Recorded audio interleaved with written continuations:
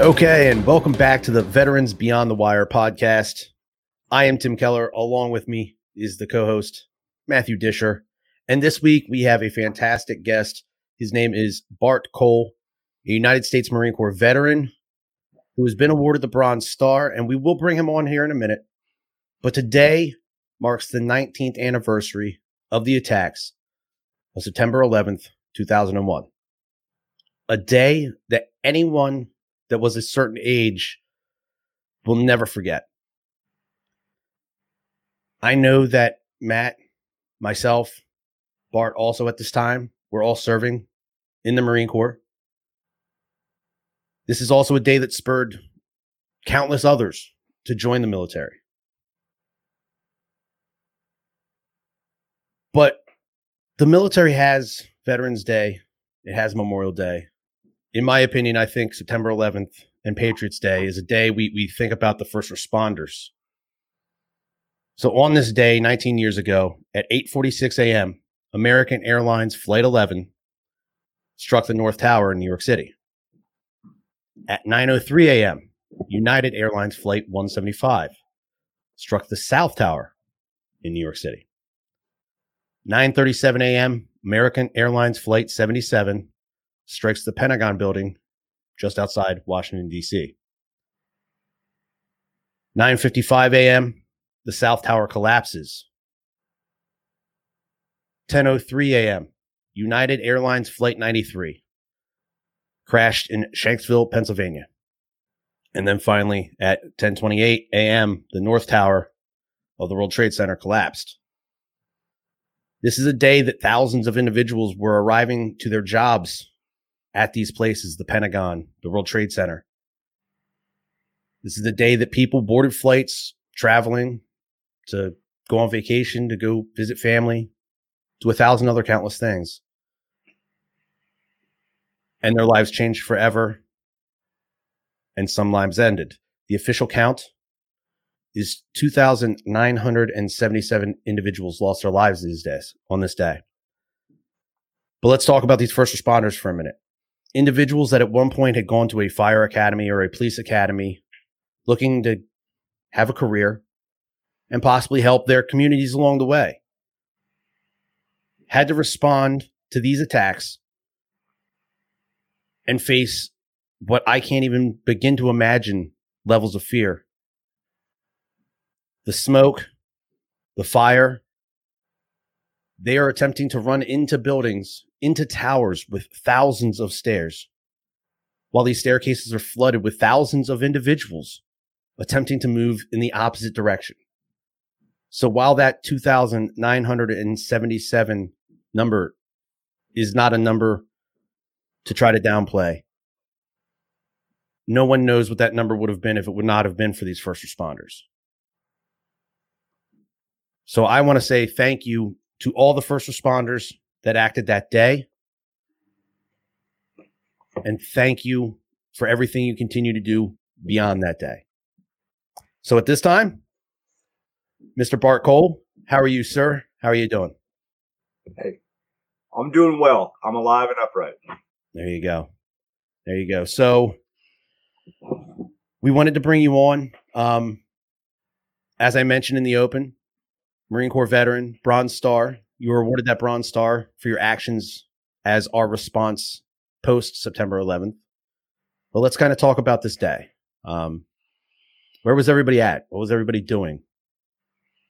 You know, it's interesting. Bart and I were on a ship together. We go way back. We were kids together, I think. And I think the first time I met Bart, we were in the barracks at probably the 5th Marine Barracks, or maybe before that. It was those old buildings that are no longer there. 1st Combat Engineer Battalion.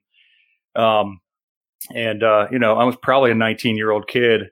And at the time, we were working up to the float that would ultimately end up the float we were on. We were coming back from when the towers came down. But, you know, Bart and I served alongside of each other when we were attached to Fox Company 2-1, 2nd Battalion, 1st Marines, which was an amphibious raider company. So we had this amazing opportunity to do some really cool training when we were probably not even legally able to have beers. And For me at least, I remember that morning I was listening to a CD on my little Walkman CD thing. And I know a lot of younger people might not remember what that is, listening to CDs on your headphones. We're on the USS Harper's Ferry, the 11th Marine Expeditionary Unit. And my CD started skipping. And so I stopped the track and I opened it up to blow off the CD. And right then the 1MC, the intercom system in the ship, came on. And it was the captain telling us that we needed to go to general quarters and that there has been an attack of some sort. And I forget exactly how, Bart, you might remember this. I forget exactly how they worded it. But I honestly thought it was a training exercise. I thought it was a joke. And, we're out in the middle of the Pacific Ocean coming back from the Middle East. And we didn't have the news, so we couldn't watch this on the news. We couldn't see it happening in real time. So I don't know, Bart, any color to add there? So that would have happened really early in the morning for us, and it would have been around 3 a.m, I believe. Mm-hmm. Started happening, and I don't remember some of it, but I do remember the 1MC. Dish, he was probably up listening to Tool or something. I think it was. Yes, it was Tool. See, he slept above me, 3 racks. Yeah, you were on the bottom, weren't you? Yeah. Yep, I was up on top. So anyway, I just remember we all kind of didn't know what was going on. We'd had a few kind of false or maybe wording of attacks and stuff that had came to us or high alert status before. And we kind of blew it off. And then when somebody said a plane had flown into the buildings, we initially kind of thinking Cessna or something, a small plane. Yeah. And I recall I think it was the chow hall it was a small chow hall, and they moved us through and they played videos on these TVs that weren't very big. And that's when you saw what had happened. And it was shocking because you couldn't really see it. And then they, we were allowed to call home, and I think we could send an email, but we had to do it fast because they shut down and the whole ship went dark. And we had already turned around and we were heading east towards home. And we actually turned around and headed west past Hawaii, and we could pick up radio, regular radio signals. I remember all the guys, there's certain areas on ship where you can smoke. And at that time, everybody was sitting around in the well deck smoking and listening to somebody's boombox. It's something else that I don't know if some of the younger guys are going to remember, but we're listening. Right. And everybody's trying to be really quiet, and everybody's smoking, Navy, Marines. And I remember after that, we went out and we picked up some Tiger Cruise guys. So it was some brothers and fathers in Hawaii, and we picked them up. We're going to take them back to California with us. Kind of, I don't even know if they do that anymore, but it was pretty cool. I thought it was neat. And remember his brother and his father were with us. Mm-hmm. So one of our Marines in our squad was with us. His family was, and I went out to the railing, and I remember seeing his father kind of just looking super sad, and turned and looked around when I got next to him, and he just had tears going down his face. And it kind of put everything together because Ian's father had been a Navy corpsman in Vietnam, attached to the Marines. And out of all the people on that ship, probably he understood the depth and gravity of what was about to happen. Right. Absolutely. Absolutely. So that sticks in my heart forever. Yeah. I know personally, I was also in Pendleton at the time. Was working up to go to Operation Bright Star. Mm-hmm. In Egypt. Yep. We were slated to leave. I want to say November, late October, sometime like that. But we showed up for PT that morning, and they essentially told us, like, hey, we understand not everybody in the barracks has cable, because you don't have a lot of money when you're in the Marine Corps back in these days, and people found other things to spend their money on other than cable TV. But they said, go back to the barracks, find a room that has cable, and essentially just turn the TV on. I mean, it was on every station everywhere, but just find yourself an NBC, CBS. So a bunch of us piled into these rooms. We turned the TVs on. And I remember walking in the room, the TV's already on, And maybe 45 seconds later, the second plane hit the second tower. And at the time, I remember nobody having any sort of answers. These people on these nationally televised morning news stations who give you, some serious news. They try to keep things upbeat, lighthearted. These are normally the news broadcasts where you find some of these heartfelt stories, make you feel good about the world around you. All of a sudden, we're guessing, saying we think it could be this, we think it could be that. This is what we're hearing. And they were just trying to bring us the news at a pace that had never been done before, with almost no information for them and everybody with the same questions. I remember in my time in the service, it's the first time that I felt real fear. Like I for about 20, 30 minutes, I was scared. I thought, this is it. This is going to kick it off.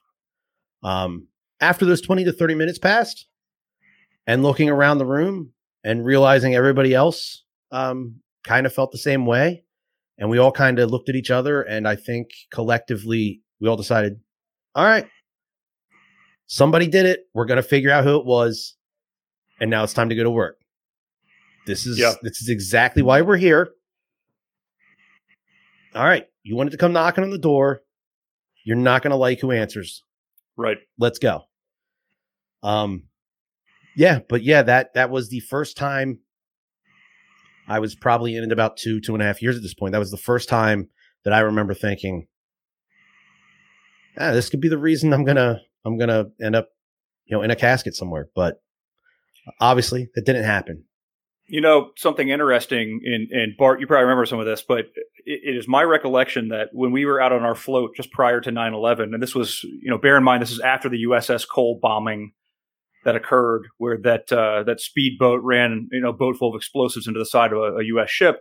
We were getting harassed, what felt like on a daily basis when we were out at sea, and getting harassed in our respective training areas. And in fact, we canceled a training operation in Jordan on our way in because there was some sort of, I don't know if you remember the circumstances, some sort of uncovering of a potential attack on us or something like that. So the intel wire was hot at that point. Something was happening. Something was going on. They just didn't know where and when.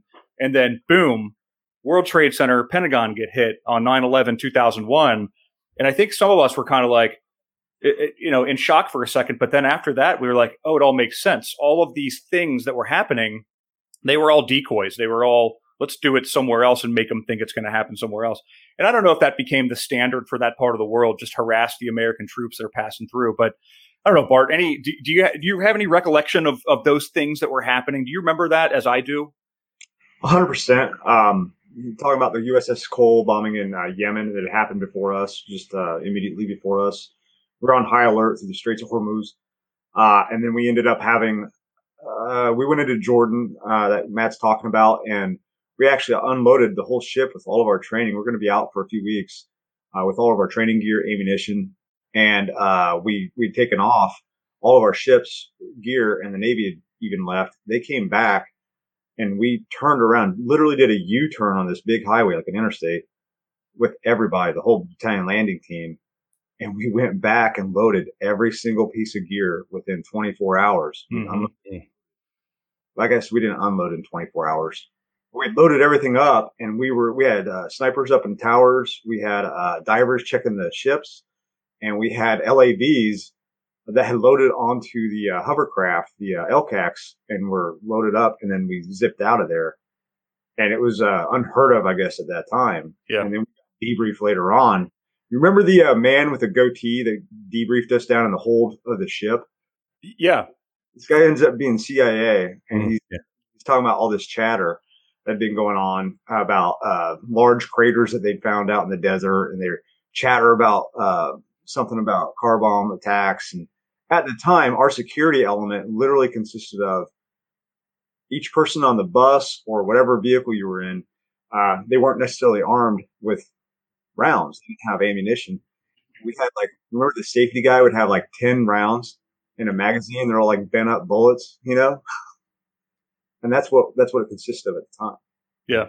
I was stupid too, but things changed rapidly after that. Oh, it was, I remember we got on those buses and we had to do that quick U-turn in Jordan, and they're like, "Hey, everybody, put on your flaks and Kevlars. I put on your body armor." For anybody listening, we had to put on our body armor, and suddenly, I think half of us were kind of like, "Okay, we're sleeping on the floor of the bus. What Marines do? We just fall asleep wherever we're sitting for more than 5 minutes." And so we didn't take it seriously. But then I recall looking out that window, and I'm thinking to myself, like, it was very limited information, looking out the window of the bus while we're driving down the highway back to the ships. And we had a security element with some of the Jordanian police were alongside of us. And I'm like, man, there's this huge convoy of U.S. troops rolling down this highway in Jordan in the middle of nowhere. And any of these minivans or station wagons that are rolling past us could be, the eventuality of it is anybody who served in Iraq, especially, every vehicle then became a threat. This is before that. So it was, I imagine, even being frightened at that moment prior to 9/11, leading up to what happens, a few years later. It was such a strange time, such a very strange time. And everything made sense after that. And then, of course, we lead into the events thereafter, a conflict in Afghanistan, and then a couple of years later, a conflict in Iraq. Mm-hmm. So, and since that day, we've continued these conflicts. But again, that's another couple thousand individuals that have lost their lives in those conflicts from these attacks. So Bart, you want to tell us a little bit about your post 9/11 service? Yeah, sure. Yeah, sure. So, I ended up, I got offered a position to go over to Sappers Instructors course, and I turned it down because I want to take I figured September 11th happened, and ended up we're going to go into Afghanistan. Mm-hmm. So I wanted to take my Marines as a squad leader, and that ended up it kind of fell apart. The mission did. And I was a little bit disenfranchised, I guess, at the time, and I wanted to leave the Marine Corps. I had been offered a school cut to go to college, and I wanted to be a teacher. So I took the 3-month school cut and 60 days leave, and I ended up leaving the Marine Corps. It was a great experience. I had a lot of good times in the Marine Corps. Initially, after my first 4 years on active duty, I got home, and after about 2 weeks, I met up with one of my friends who joined the Marine Corps Reserve in the infantry, and here in Indiana. So I ended up joining up with him, and I didn't want him to kind of be alone, I guess. I signed him up, so kind of owed him a couple of years. Felt responsible to him a little bit. Right. He's my best friend. So John Hodgen helped me off the bus when I was 5 years old, So anyway, we ended up doing that deal, and I was going to school. And then I watched 2-1 Fox Company do the invasion there in 2003. My reserve unit, they shut us down going through Turkey. And so I felt like I'd kind of missed out on my wars, because at the time you had Grenada, Panama, the first Gulf War, and all this stuff's happened. Operation Praying Mantis before that. All this stuff happens, and it's only little blips on the radar. Mm-hmm. So I'm thinking I missed out, and watching my own buddies, guys that I knew well. I saw Moots, Lerma, Doc Llewellyn, they're on TV, and I'm sitting on a couch, getting home from a bar, hanging out with my friends, drinking beer, and I'm just like, wow, I'm watching this on TV, and it was crazy for me. So I'm going to school, and then I ended up getting we had a Christmas break in 2003, and I ended up getting called up on Christmas Eve 2003, and I was told to tell my men, I was a squad leader in the infantry, and I was told to tell my men that we were activating to go to Iraq. And we were to report into the drill center by January 5, 2004. So I did, and I pulled my Marines together. It was some harsh times. Christmas Eve's a really hard time to notify people. Yeah. I'm still dealing with it, at the time. I got people cussing me out thinking it's a drunken joke or something. I don't know. So we ended up going into Iraq in 2004, and I got stationed at Abu Ghraib prison. And I was there with Charlie Company 1-5. Great group of dudes. They came in straight from Okinawa, and we were the 2 Marine companies that were there. And we had the perimeter defense of the area, and then we ended up having like quick reaction force missions, some convoy security missions, and training the ICDC, the Iraqi Civilian Defense Corps or Civil Defense Corps. I don't know what it meant. They changed the Iraqi National Guard type stuff many times. And then it was some crazy times, and then we found out that after we'd been there for a little while, that the Abu Ghraib prison scandal broke, where the Army, because the Army ran the prison, and they had actually had the initial defense of the place, and they knew that it was going to get hit hard, probably with a bunch of attacks and whatnot, because of this scandal that came out about the abuse of the prisoners. So the military intelligence and the Army MPs, and I think we had like a long range surveillance National Guard unit from Michigan. They were based out of there. They were running the prison system. And they had some medical stuff that was in there also, like a cash site, like MASH, the TV show, but they changed it to cash, and that's what was going on in there. So anyway, we were based out of there, and then things got really crazy in the spring. We went into Iraq, and we were like, hey, they're telling us to grow mustaches, and we're gonna wear our soft boonie covers, and we brought our green camis also to switch into when things were going to change into more of a peaceful mode. I never wore my green camis while I was there. Things got sideways late March, early April, and when word broke about the prison stuff, we were attacked on the daily, and siege more than anything else. And then we got our supply lines cut. Fallujah kicked off throughout April. It was some rough times. Continued to fight through there. We went into a lull over the summer, and then things started back up in the fall.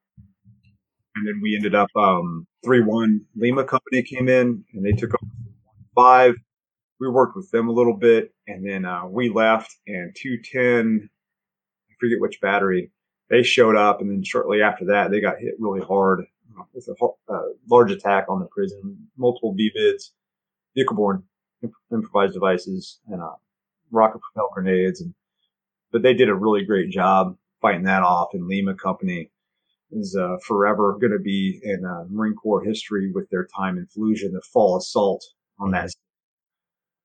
2004, I got back home, and I was still kind of in shock. I think I was taking a little bit of time off, and I got told there was a job at the nearby city in Frankfurt, and for the waterworks. And I'm like, oh,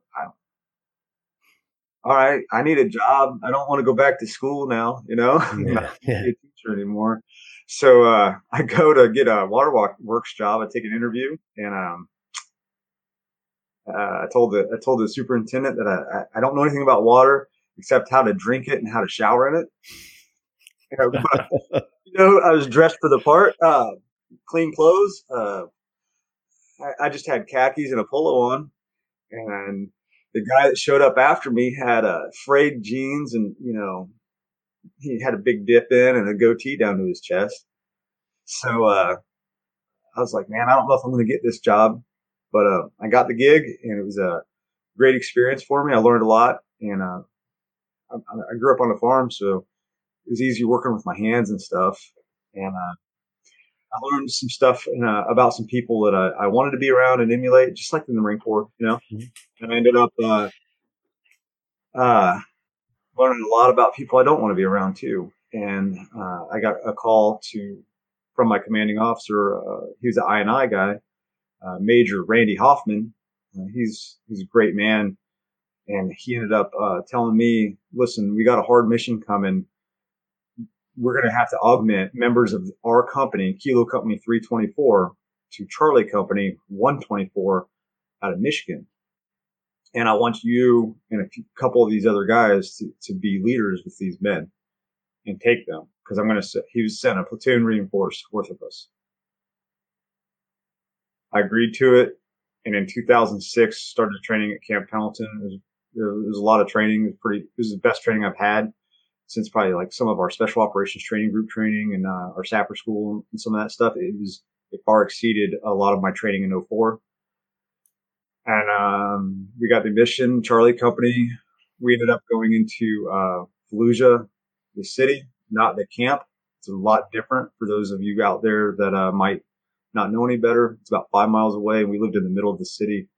We lived in a civil CMOC is what it was called, and it was I think it was like the Civil Military Operations Center or something. I don't know the acronym, but anyway, we were hit daily, and we took the unit we were ripping with, relieving in place. Had a couple of their guys shot and killed while I was doing that. 2 weeks into it, I lost my best friend and another man that I was very close with. It was really a rough go. And then we ended up fighting throughout the city. And we were the only company that stayed in there the whole time. Other units were just passing through the other companies. And I ended up losing in the battalion. We lost 22 dead, 241. I think it was 241 or 231 wounded, and I had 41 amputees. And it wasn't because the unit was messed up. It was actually out of my active duty and reserve time. That had been the best unit that I'd been with. And we were made up of a lot of prior service active duty guys. And we had active duty guys that were with us. My platoon commander was actually from Fox 2-1. He'd been a prior enlisted man with, I forget what company, but with 1-5. My XO was from Alpha 1-5.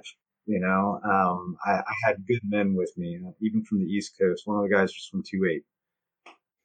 So it was good to go there and have that experience level going into that fight. It was a hard fight. Still dealing with some of that today. And then I ended up getting out of there. I became a police officer in the civilian side of things. Trained up for that, and then got told that I picked up staff sergeant. I got told that we were going to go on another tour to Iraq. So in 2009, I go back to Iraq, and I'm on the Syrian and Jordanian borders, out in the wastelands, pretty much. And it was pretty cool though. I got my own little, as a platoon sergeant, I got my own little spot to run my guys out of, and we had a little Fort Apache, and I had a reinforced platoon. I had a new lieutenant. He was from 2-2. Jason Hibler ended up going over to Force Recon. I believe he's with MARSOC now. And great guy. He would put himself in the MRAPs, and he'd be like, "Hey, I'm going to be in here for a while.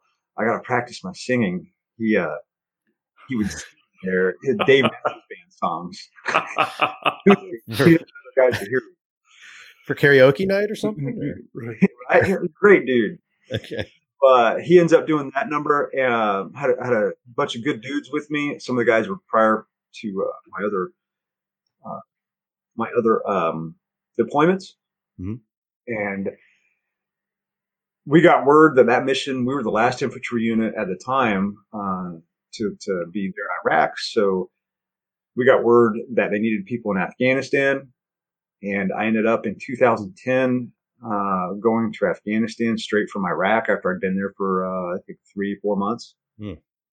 I went over to Afghanistan, and I initially started off training Afghan National Police, and then was pulled and sent over to the Afghan National Army, to the 215th Corps, and trained up as a military training team, trained up the Afghan National Army.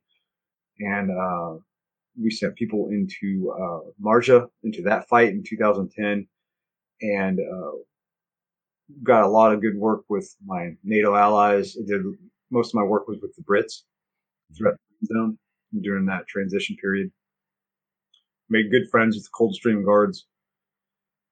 Came back home, ended up going over to the UK, doing some training at Aldershot and in Wales at the Brecon Beacons with the Brits, and came back home and decided to transition out of the Marine Corps. I still kind of think about that, like what my reasoning was. Active duty is different from the reserves. Selected for gunnery sergeant, and I just reserves ticks up. It's a lot more than just 1 weekend out of the year or a month and 2 weeks out of the summer. this global war on terror, it was taking me quite a bit of time out of my every day of my life. So I ended up leaving that, started working back at the police department, and worked undercover for a couple of years, doing counter narcotics work mainly. And then I ended up getting pulled back to patrol because we needed personnel in uniform. Became a bomb technician, was a civilian bomb technician, did that for 6 years. Certified by the feds out of Redstone Arsenal down in Huntsville, Alabama. Good. Great experiences with that. I could go into these interviews and be like, well, I've been working on this stuff since I was 19 years old. Yeah. So as a combat engineer, being familiar with a lot of that explosive work helped a lot. And then my experiences overseas helped with incoming TTPs that were coming our way to the States.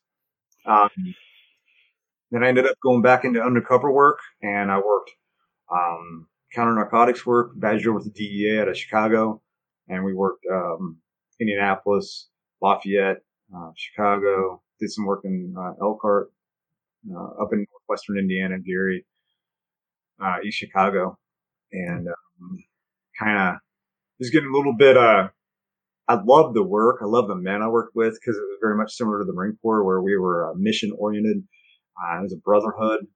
My guys I was very proud of, still am proud of, still good friends with them. I had a chance to go over and work with the Warrior Reunion Foundation. I put a reunion together in 2017 for my guys that I'd served with in Iraq and Afghanistan. And the WRF Warrior Reunion Foundation had offered to help me out. And I was going to do it either way, but they helped me out, and they helped me out in a big way. And I made some good friends out of it.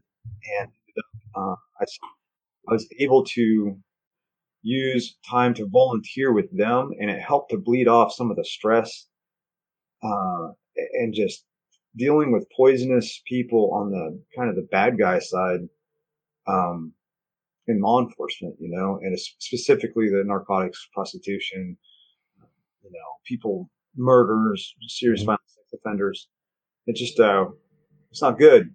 But I could go be around guys that I had something similar with, and I knew how important it was to reunite with each other and share those bonds and be with the Gold Star families we might have lost track of, be with some of my guys that might be missing parts and scarred and burned, but we had something in common. We'd been together, and we chewed some of the same dirt. Mm-hmm. And it felt good to be around them. So I ended up volunteering with them. And then 2018, we won the Veteran Nonprofit of the Year award for the Newman Choice Award, awarded by General Dunford there in the Pentagon. And it was really cool. It was once in a lifetime experience. Like for me, it was a big deal. And I was just a volunteer.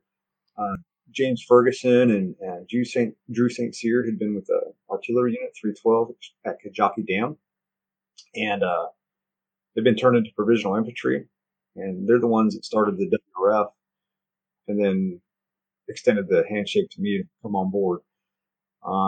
So while we were there, they'd offered me a job, and I kept turning them down because I was, hooking and jabbing still, doing my stuff at the task force, mm-hmm.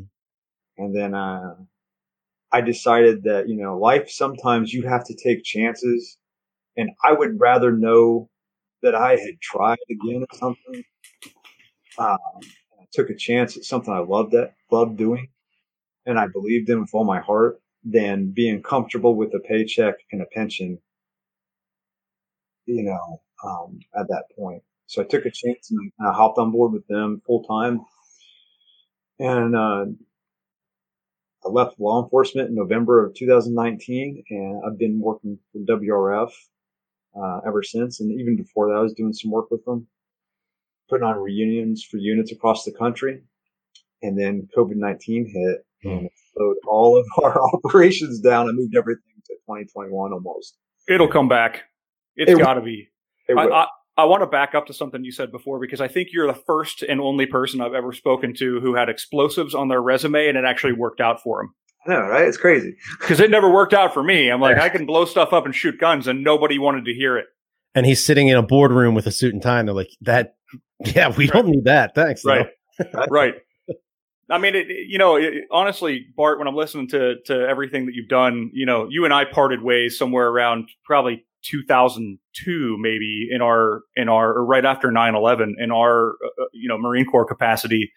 And then you went on to do some pretty amazing things, and then got out and went into law enforcement and continued to do some pretty amazing things. It sounds like you need a break. I'm starting to feel it now. I'm 41, and I've had some injuries that are slowing me down quite a bit. Yeah, we were in Hawaii at the same time, weren't we? A couple of years ago. Yeah.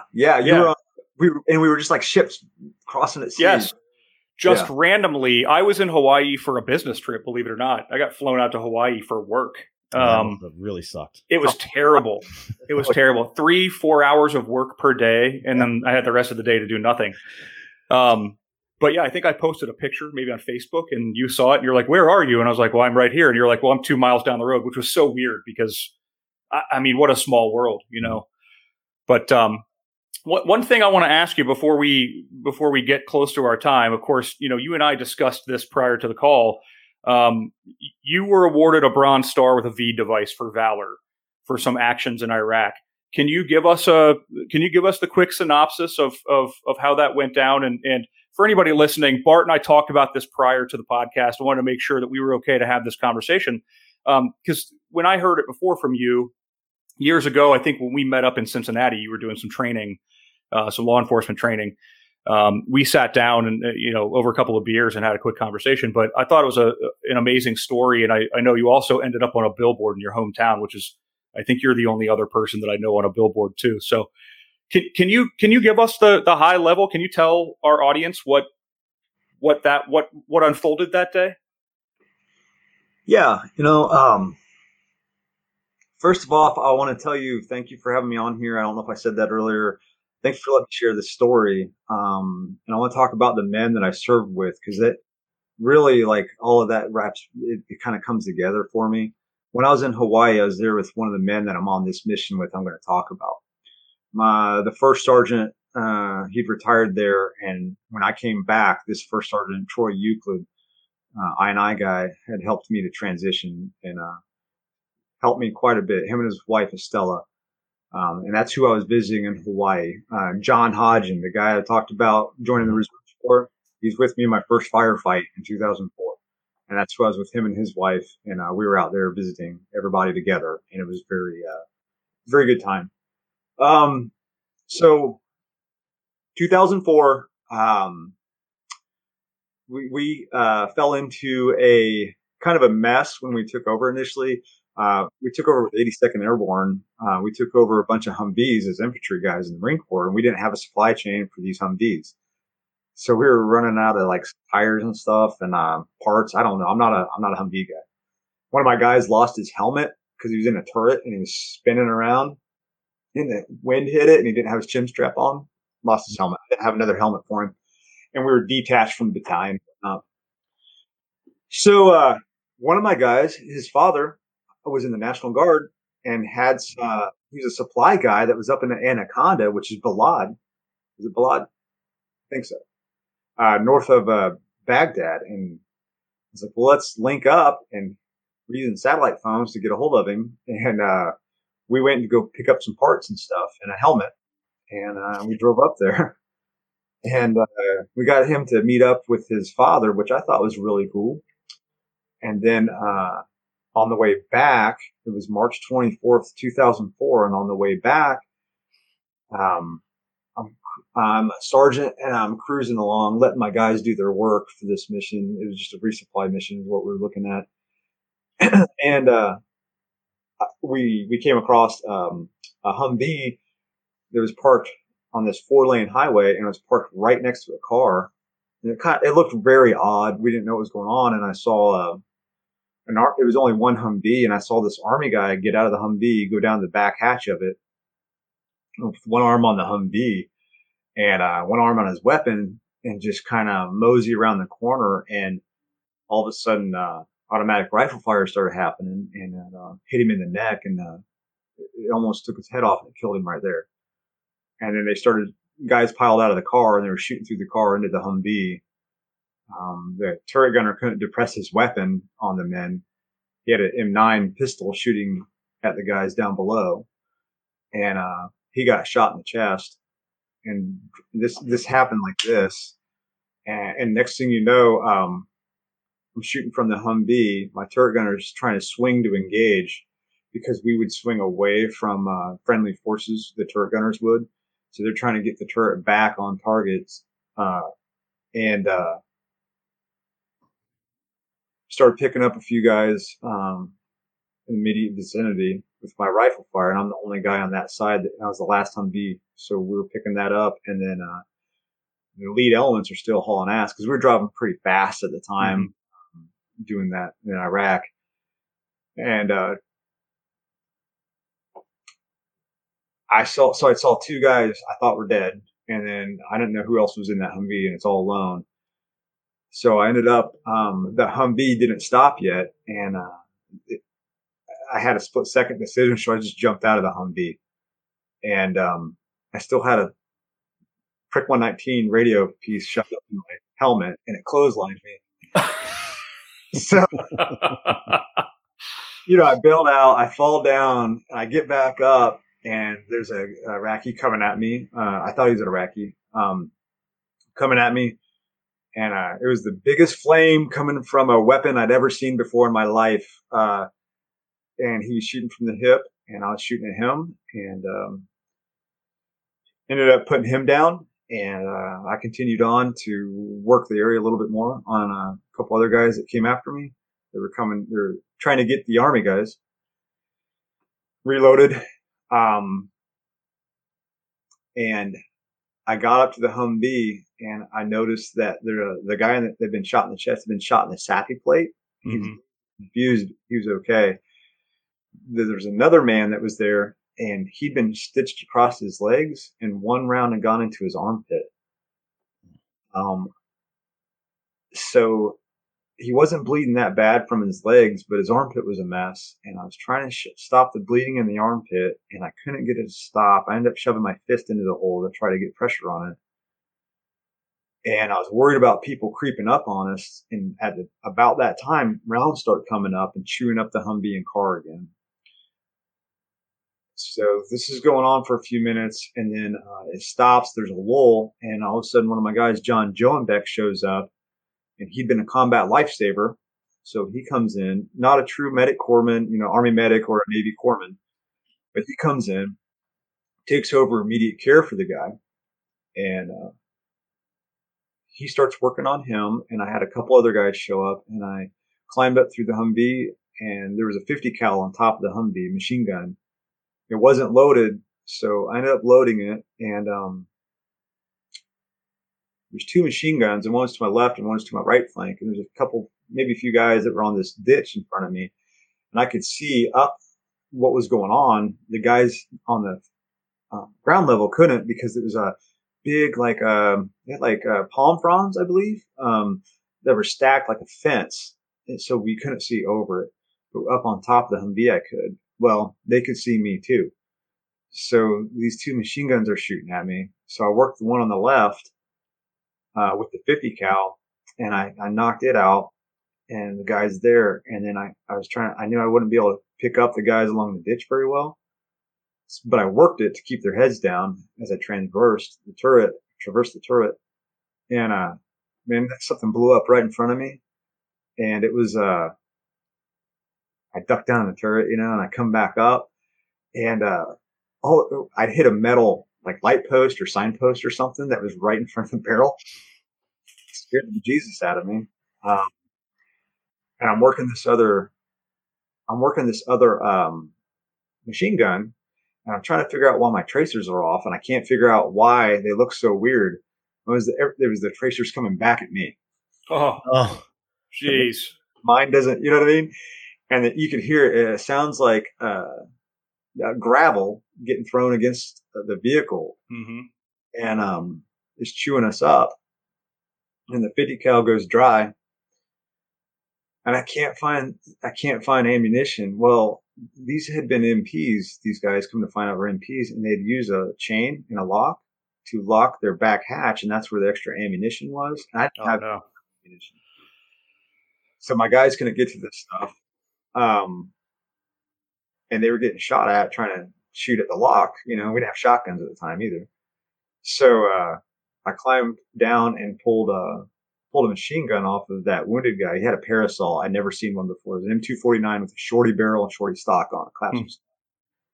I laid it against the 50 cal and worked that other machine gun position and put it out. And then,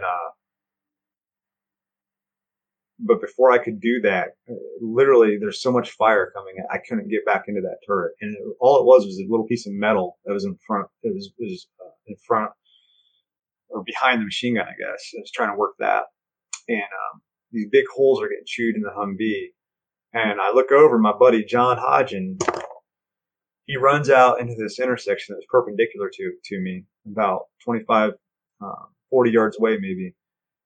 And he's out there all alone, and he's shooting with his M16 on single fire, pow, pow, semi-automatic, excuse me. And then he throws an M203 he had underneath. He threw a 40 millimeter grenade downrange. Well, he didn't elevate it, so it goes short and makes a big explosion. And I was like, oh man, but he drew fire away from me so I could get up on the machine gun turret and work that other position. John comes running around, and I had a platoon commander at the time, comes running behind us yelling RPG, and John, I look over at John, he's got his chin strap undone and he's laughing like he would and reloading his grenade launcher. He's like, that was me. I remember it's crazy intense and just laughing my ass off too, because I love that guy, man. And then, from my point, I could direct John on, and after, I think it was 2 or 3 of the 40 millimeter rounds, I got him on target where these guys had amassed, for this ambush. So there was they were trying to work an IED to put in an improvised explosive device, and then these guys that they had on the road in that car. And then there was a near ambush they were trying to do, and a far ambush was, I think, to protect them as they retrograded. Mm-hmm. So we eliminated the near ambush, and then we're working on reducing that far ambush, and ended up eliminating the reinforcements as they arrived. John threw one of the 40 millimeter grenades. He directed him to aim at a couple of crossed telephone poles or something, and it dropped it right in their midst, and they were dead. So we ended up, the fight was pretty much done. I only had 8 Marines with me at the time, though. And it was just 2 vehicles. So I ended up, because that's what we didn't think that we needed more vehicles, and we didn't even have a Navy corpsman with us. We changed a lot of things. You learn rapidly at this stuff. Mm-hmm. So we ended up called in for medevac, and I had one of my guys initially start calling in, Mike Naylor, and he started that, and then I worked it a little bit, and then we had Apaches come in, and I couldn't get the Army. An Army unit kind of pulled up.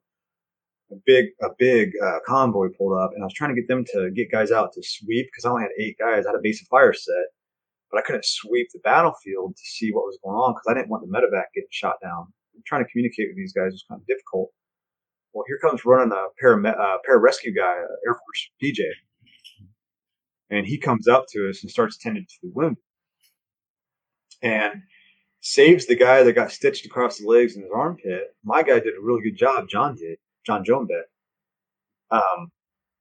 Throws his legs on top of the dead soldier, so the blood would pool into his body cavity, and probably saved his life. Gets the stops the bleed in the armpit, tourniquets the leg, stabilizes the man. And then I noticed we can't find the guy that had been in the turret. I can't find him. And I think that I'm getting ready to frag the fence line, because I don't know what's on the other side of it before I send guys over there to check it. Well, I can't do it, because now I think that he might have been drug off into the weeds.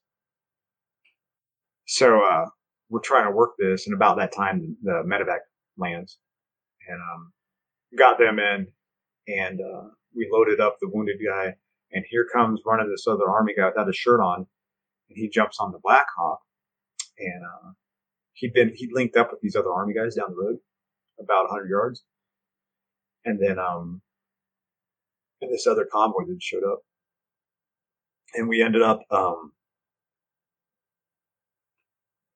trying to load the dead soldier, and they wouldn't take him because he was dead, so we had to offload him, and that was kind of hard. And then we put him in with the other Army guys. The medevac left. And, there's sad stuff that happens. You don't know why it happens.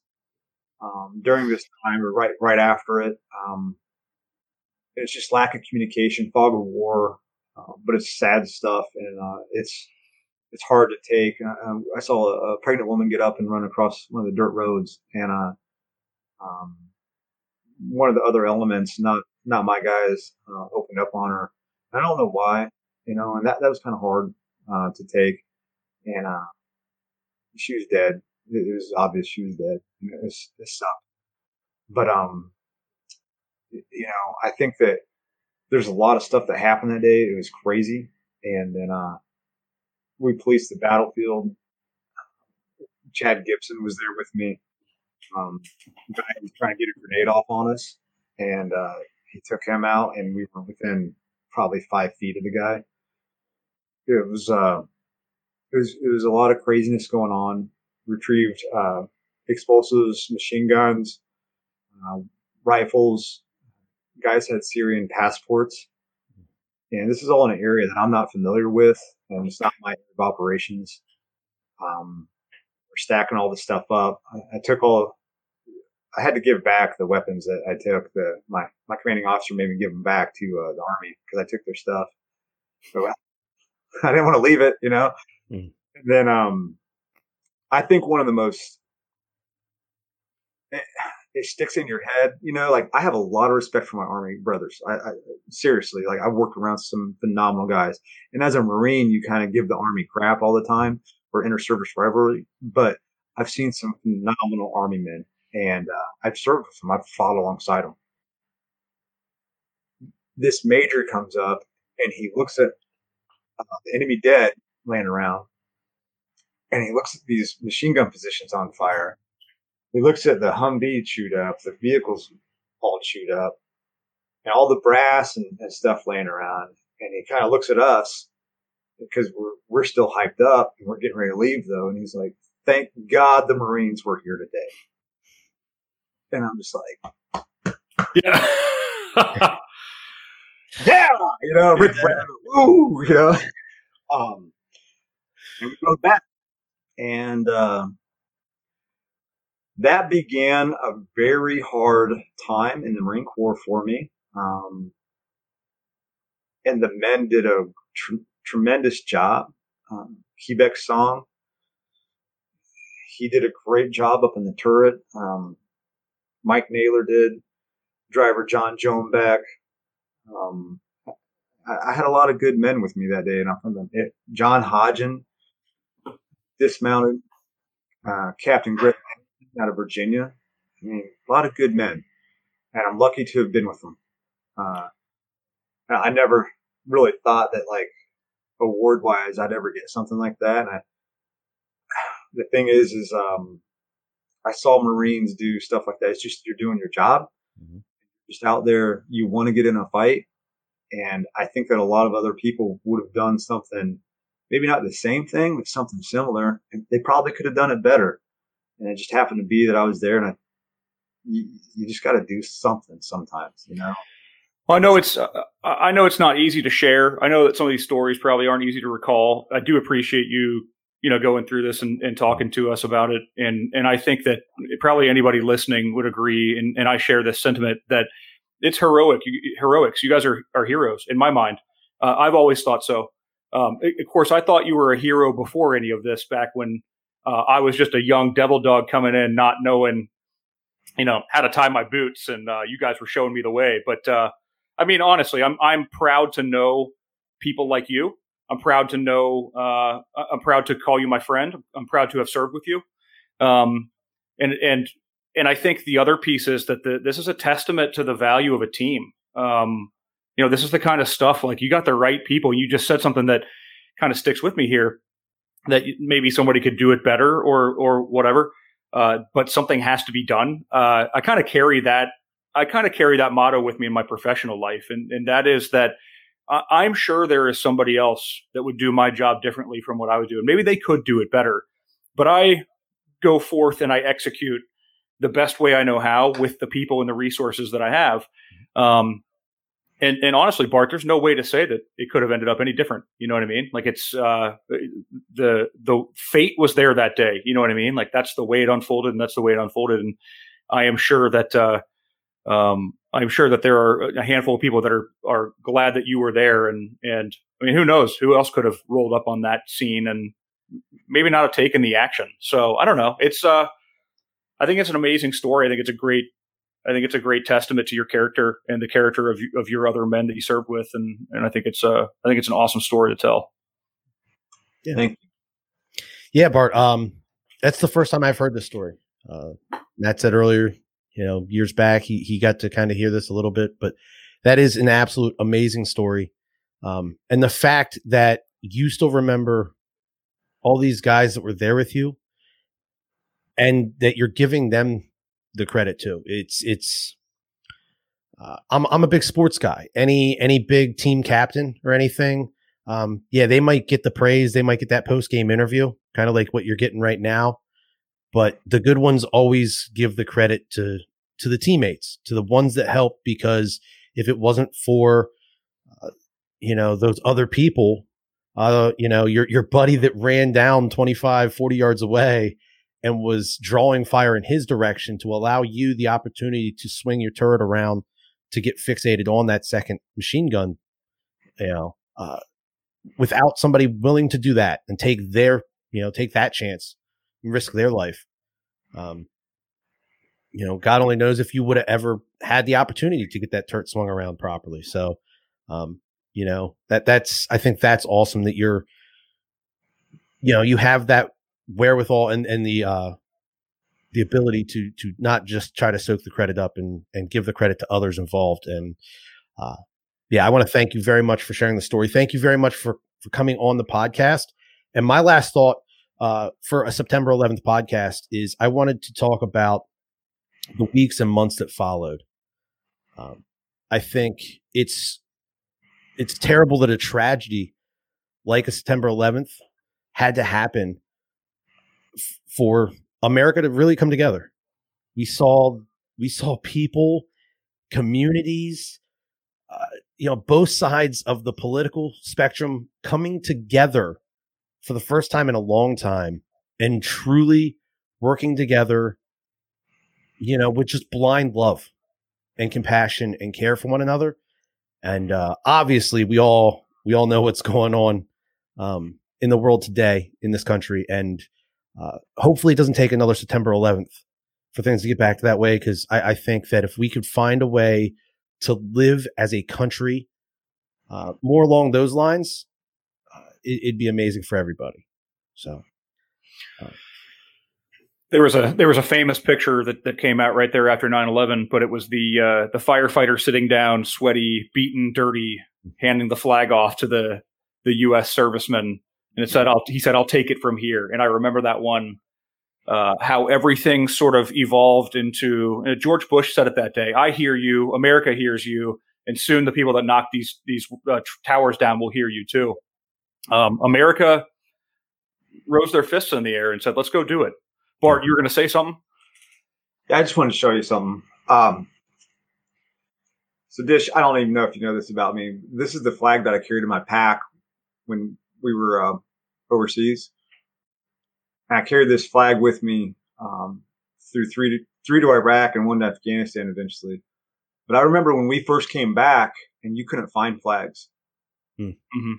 Bottom up, and we got back a few weeks later, or a couple weeks, I can't remember, a few days later, something like that. A few days. Yeah. And ended up just a feeling of love and compassion for your fellow man. And I'm not a born patriot. Some of these things you learn, and I'm very proud of our country and proud of how we love each other. And I really hope that we come back to that, because I think we owe it to our future generations to show love and compassion, and hard work pays off. And we need to take care of each other, because all this evil that's out there right now, there's nothing good that'll ever come of it. Mm-hmm. And I don't know what else to say necessarily to make a point. That's still going to sound super smart, but if you can get that and tap into that feeling, and it makes me have a new respect for the flag, and how much it means to try to stay together as a unified nation and unified country. Mm-hmm. Love on your family. Listen to some Alan Jackson songs. I don't know. He's got a 9/11 song. Live in the moment, you know? Right. So Bart, just wanted to give you a moment here. You said most of your reunions that you've been working on have gotten pushed back, but do you want to talk about a little bit of the what you do now and that organization, and we'll get out of here. 100%. Hey, thank you for giving me that chance. No problem at all. I'm with Warrior Reunion Foundation. Warrior Reunion Foundation. And you can look us up online. We're on Facebook. And we provide reunions for units that served in combat together. You don't have to be an infantry guy. You don't have to be in the Marine Corps. We do this for anybody that served in combat together. We've done one for 1st Medical Battalion. We pulled in motor transport guys and gals that were, we had Navy corpsmen that were with them. And we do this around the country, and we try to reunite each other, and to reforge those bonds, because sometimes one of the most harsh things you can do to somebody is to ostracize them or push them off. And we need to build our tribes back up, and we're trying to prevent, veteran isolation, because it's deadly. Mm-hmm. And we really want to reunite units and the Gold Star families and build that family unit back again. And we try to jumpstart that so they can start doing this on their own. These units can do it on their own in the future. We will support them in the future what our plans are. We've had a lot of really good luck with the Gary Sinise Foundation. I got talked to Chris Pronto with 14th Hour. He's helped us. And we've had a lot of really good people help us along the way, and we're going to try to continue to do that. We've had reunions along the West Coast, East Coast, Texas, Indiana, Michigan, you name it. And we're going to continue to do this. We've got momentum going into 2021 that we're not going to let up on. Right now I'm doing small unit meals for units that we've had to push off. So we're asking them to get together, and we'll pay for just one night of meal and drinks. Get together the people you can get together, and just reunite together in a little way. We're going to get you later on, you know what I'm saying? If you're in our pipeline. Reunions, we're doing Zoom calls. We did one with the Charlie Company 2nd of the 508th. And they had 39 guys called in from across the country. Oh, wow. And also we had a Gold Star family member calling from Mexico. And we had Europe and even Afghanistan guys calling. That's awesome. That's awesome. And you mentioned there are bonds that are made while serving that it's indescribable, the bonds you get with some of these people. And then especially like you're doing these for units that were in combat together. So those bonds are just stronger than steel. So, having these guys that got out and thought, man, I'll never see some of these guys again in my life, having these opportunities gets to take them back to a time they really felt alive, So for anybody watching, you can see the link is there, warriorreunionfoundation.org. Anybody who's listening, it's www.warriorreunionfoundation.org. Absolutely amazing. So Bart, once again, thank you so much for coming on, sharing your stories with us. Absolutely amazing. Thank you so much for your service in the military, as a police officer, and now with the Warrior Reunion Foundation. You're doing amazing work. Nothing but the best of luck going forward. And we hope to hear from you again soon.